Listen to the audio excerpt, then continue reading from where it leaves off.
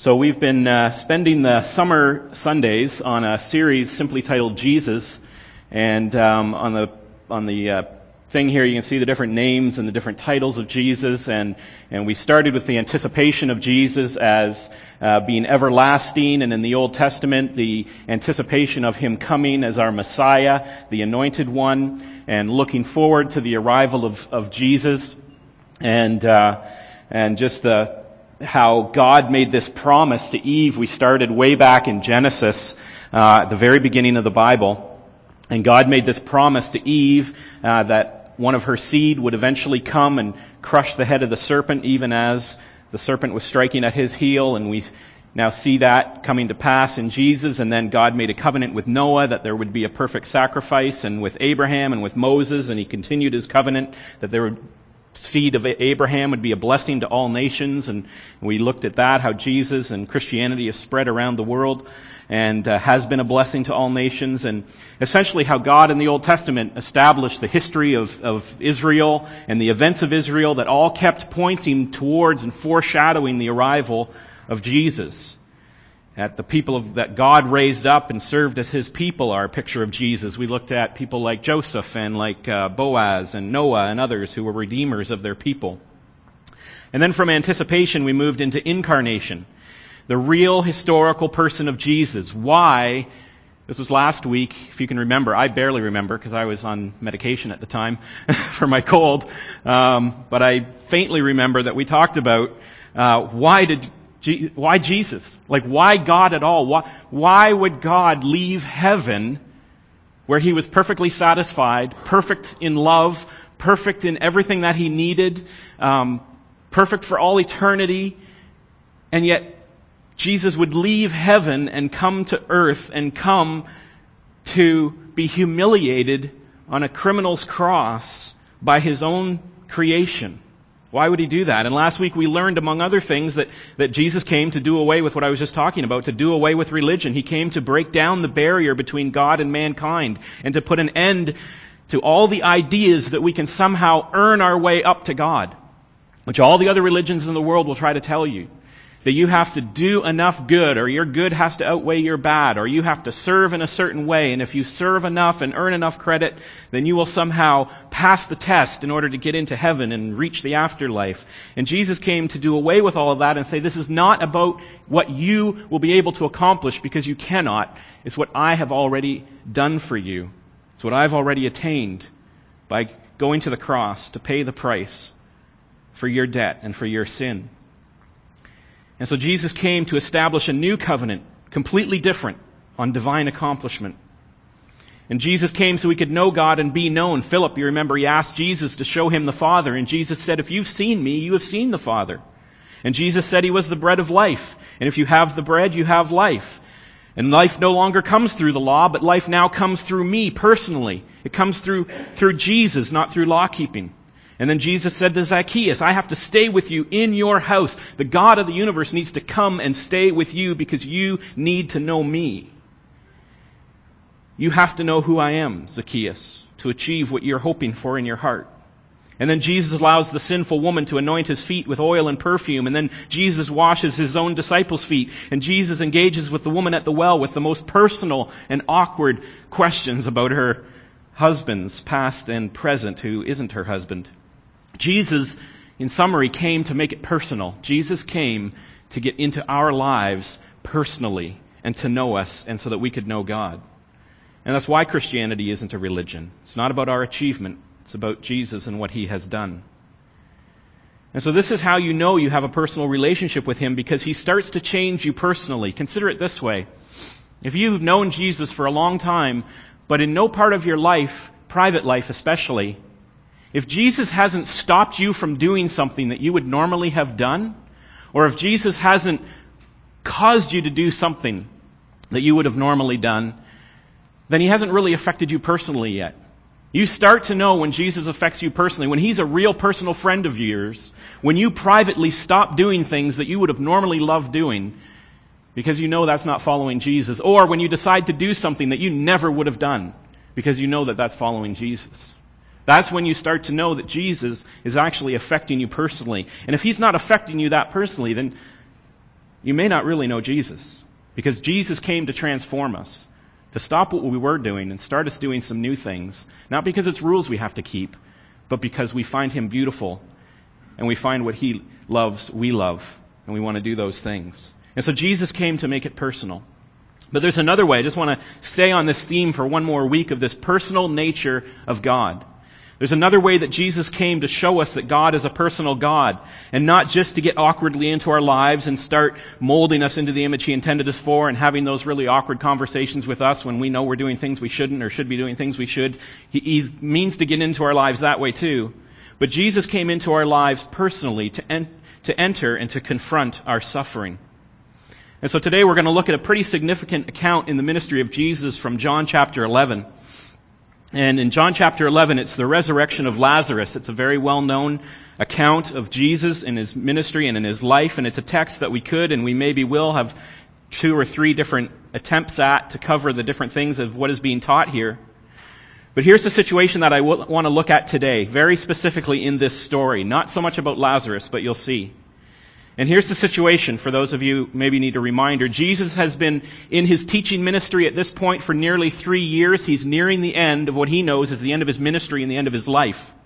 And he's been healing the sick, and he's been casting out demons, and he's been teaching, and he's been correcting the Pharisees on how they're misunderstanding the law, and he's been revealing the meaning of the law, and he's been teaching people about himself and who he is, the bread of life and the living water and all these things for many months. And it's getting to the point that he has a lot of enemies at this point with the religious people. Okay, you understand what I'm saying? He's been going around Galilee, Jerusalem, teaching, and the Pharisees at each point are getting more and more frustrated with him and just about fed up with this rabbi, Jesus. But he gets news from that Lazarus, a friend of his, is sick. And Lazarus will soon die. But he tells his disciples ahead of time, Lazarus isn't going to end up dead. Okay, but instead God will be glorified and the Son of God will be glorified out of this. And he and the disciples start heading back slowly to Judea. Even though the people are looking for him to stone him to death, he's going back anyway to his friend. And Lazarus now has been dead 4 days when they arrive. And we look at John 11:20-29, and just listen as I recount the story now, as Jesus arrives. Martha, therefore, when she heard that Jesus was coming, went to meet him. But Mary stayed at the house. Martha then said to Jesus, Lord, if you had been here, my brother would not have died. Even now I know that whatever you ask of God, God will give you. And Jesus said to her, your brother will rise again. And Martha said to him, I know that he will rise again in the resurrection on the last day. And Jesus said to her, I am the resurrection and the life. He who believes in me will live even if he dies, and everyone who lives and believes in me will never die. Do you believe this? And she said to him, yes, Lord, I have believed that you are the Christ, the Son of God, even he who comes into the world. And when she had said this, she went away and called Mary, her sister, saying secretly, the teacher is here and calling for you. And when she heard it, she got up quickly and was coming to him. And now Jesus had not yet come into the village, but was still in the place where Martha had met him. And then the Jews who were with her in the house and consoling her, when they saw that Mary got up quickly and went out, they followed her, supposing that she was going to the tomb to weep there. And therefore, when Mary came to Jesus, she saw him and fell at his feet, saying to him, and notice it's the exact same question, Lord, if you had been here, my brother would not have died. And when Jesus therefore saw her weeping, and the Jews who came with her also weeping, he was deeply moved in spirit and was troubled. And he said, where have you laid him? And they said to him, Lord, come and see. And Jesus wept. So the Jews were saying, see how he loved him. But some of them said, could not this man who opened the eyes of the blind have kept this man also from dying? And so Jesus, again, being deeply moved within, came to the tomb, and now it was a cave, and a stone was lying against it. And Jesus said, remove the stone. Martha, the sister of the deceased, said to him, but Lord, by this time there will be a stench, for he has been dead 4 days. And Jesus said to her, did I not say to you that if you believe, you will see the glory of God? And so they removed the stone. And then Jesus raised his eyes and said, Father, I thank you that you have heard me. I know that you always hear me. But because of the people standing around, I said it, so that they may believe that you sent me. And when he had said these things, he cried out with a loud voice, Lazarus, come forth. And the man who had died came forth, bound hand and foot with wrappings, and his face was wrapped around with a cloth. And Jesus said to them, "Unbind him and let him go." Now this is in many ways a strange story, of course. And Jesus said that Lazarus won't die, and then Lazarus does die.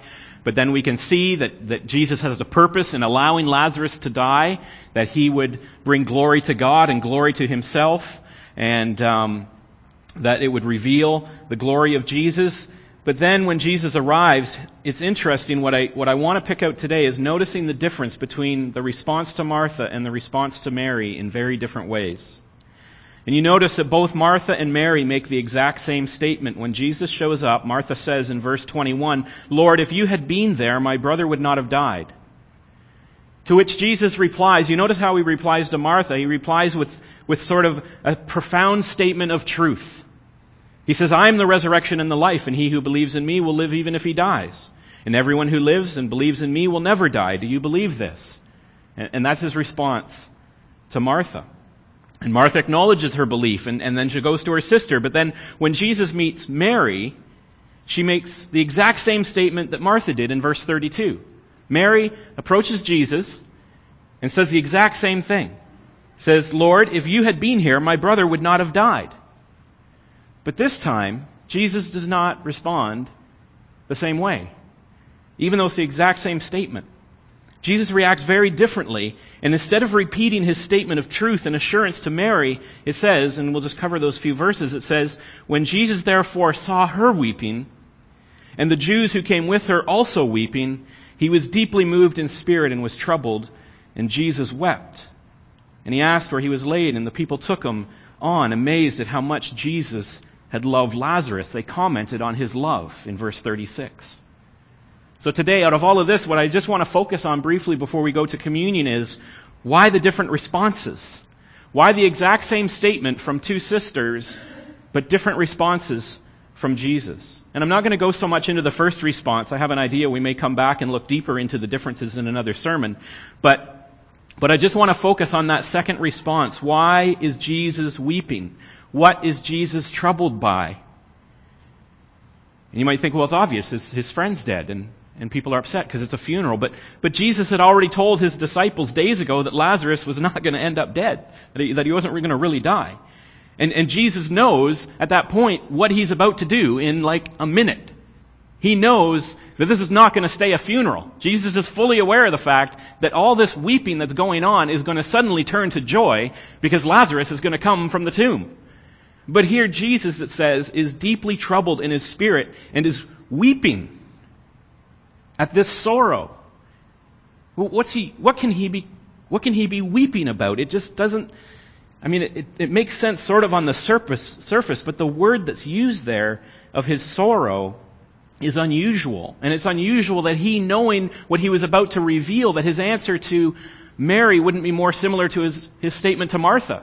It's like, "I am the resurrection and the life. Don't you believe that? Just wait and see what I'm going to do." Right? Just wait. But instead of answering Mary that way, he weeps. And so I think we have here in this scene, this little snapshot, an extremely personal moment of Jesus among his friends.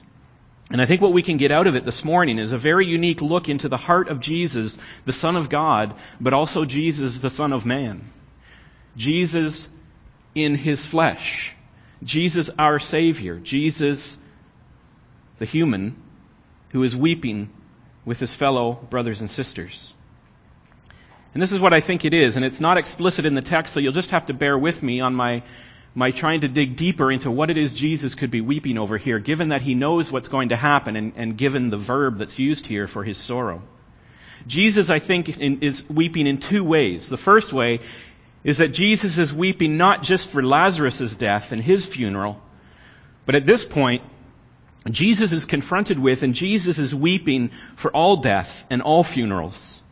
Jesus can see the sorrow. It says he sees Mary weeping, and he sees the crying of the people that are with him. He sees the sorrow of the people around him and their tears and their despair.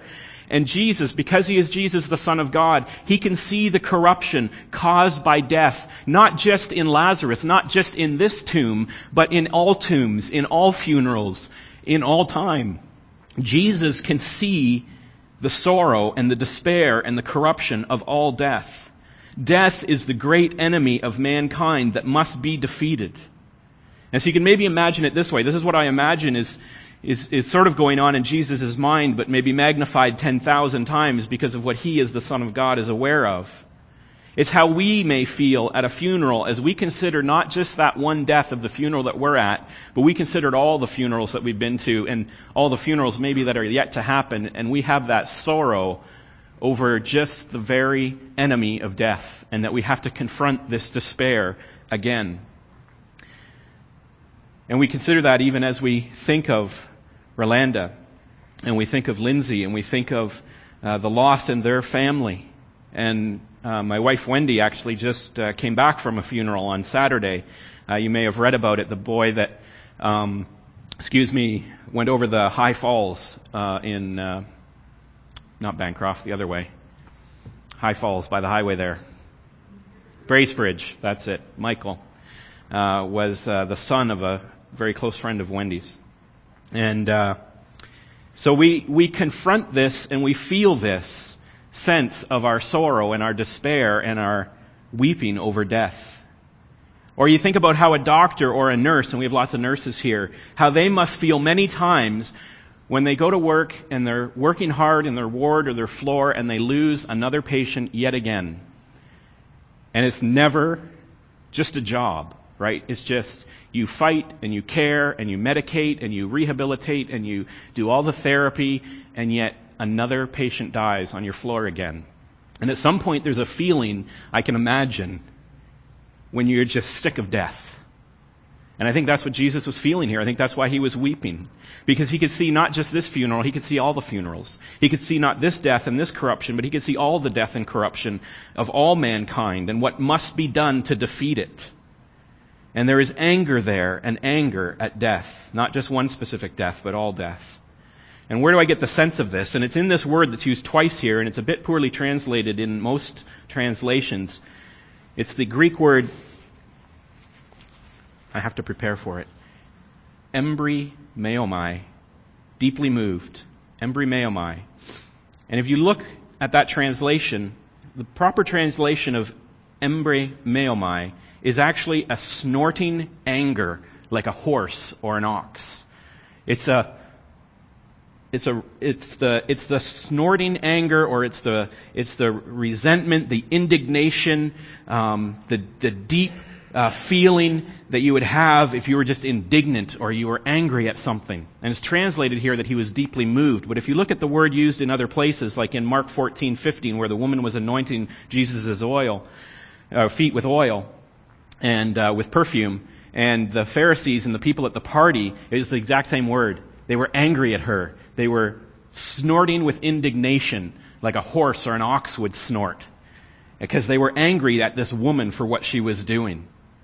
And so it gets translated a little bit differently here, but really what it means is Jesus was indignant. Jesus was angry at death. He was angry at this funeral. He was angry at what was going on. Death was not God's idea.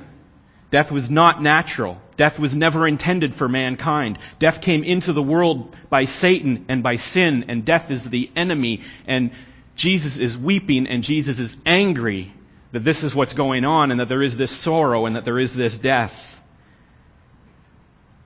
And he has to defeat it. In 1 Corinthians 15:25-26, Paul says of Jesus, he must reign until he has put all his enemies under his feet. And the last enemy that will be abolished is death. And so Jesus approaches this tomb angry at death. He's weeping and he's angry, not because of Lazarus, but because of the suffering that death and all forms of death has brought into the world. And Jesus is allowing himself to feel the sorrow and enter into the suffering of the people around him. And so that's why when you look at Jesus, you can't look at Jesus just as, well, he was God, and he sort of had this Teflon God armor around him. And of course he could go through life the way that he did, because he was Jesus and he was God. No, that's not how God came. God came in the flesh. God came with a human heart. God came as Jesus, and Jesus came to enter into our sorrow and our anger at death, at the enemy that we face and the despair that we go through. And in this little story here, we see that Jesus enters into our sorrow. So that's the first way, the first thing that I think he's crying about and he's weeping about and he's angry about. He's just angry about all death, all funerals for all time. Because it's not meant to be that way. And then secondly, Jesus is weeping over his own death and his own sacrifice, which he knows now is coming.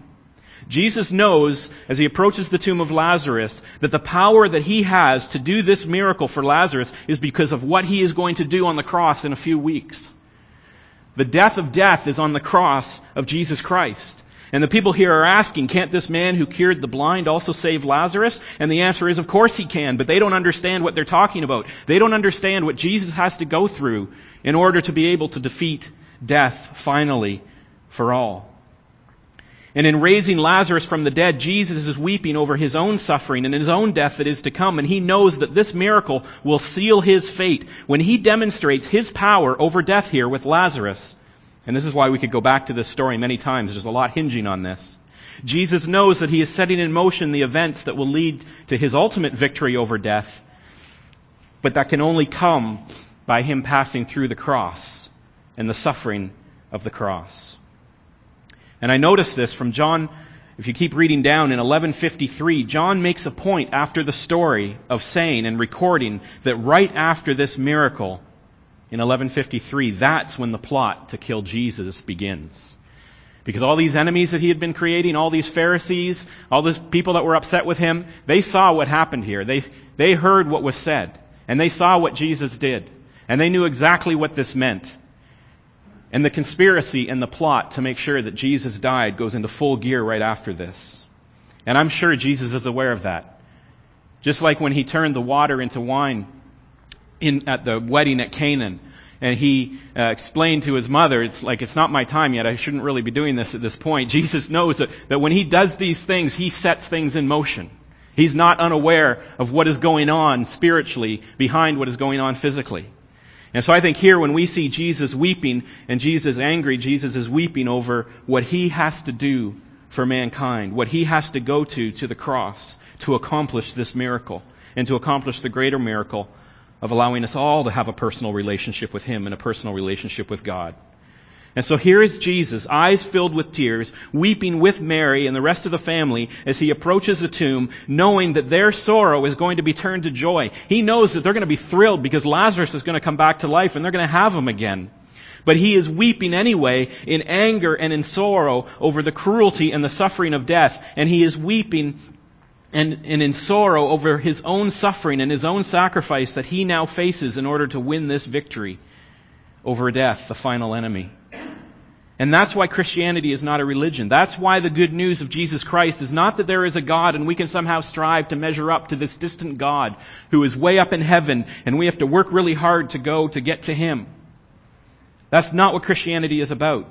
But that there is a God who has come down in the flesh into his own creation to enter into our suffering and to weep with us and be angry with us at the suffering and despair of death in this world.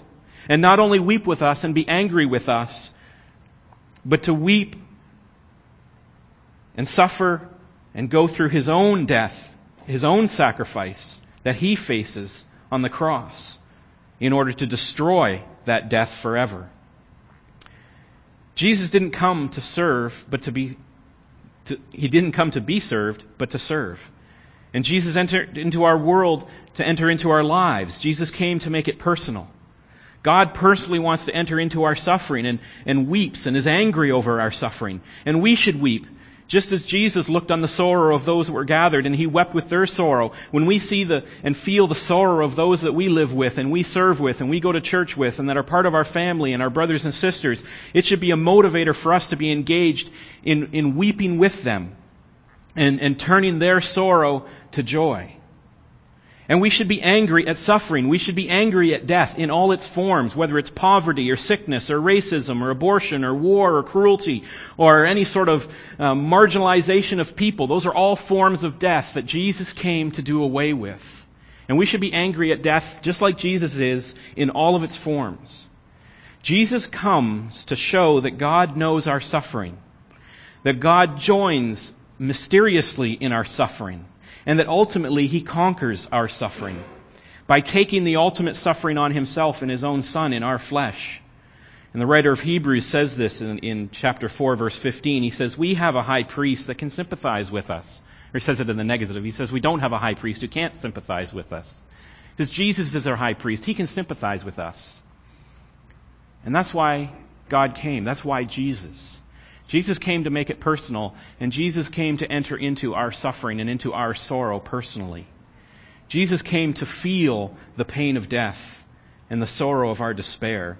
But Jesus came angry and ready to do something about it. Jesus came to go to the cross to end our sorrow and our despair. And His statement to Martha is true. That's why both statements are important. He says, I am the resurrection and the life. If he who believes in me will live even if he dies, and everyone who lives and believes in me will never die. Do you believe this? And so both answers are important. His answer to Mary in the weeping and the despair and the sorrow and the entering into the hurt and the anger of death, but also the answer to Martha, that He is the resurrection and the life, and that He's come to put an end to death. And all who believe in Him will live and never die. Not never die in this life, never die spiritually, but they will live with Him forever. And He asked Mary, Martha, do you believe it?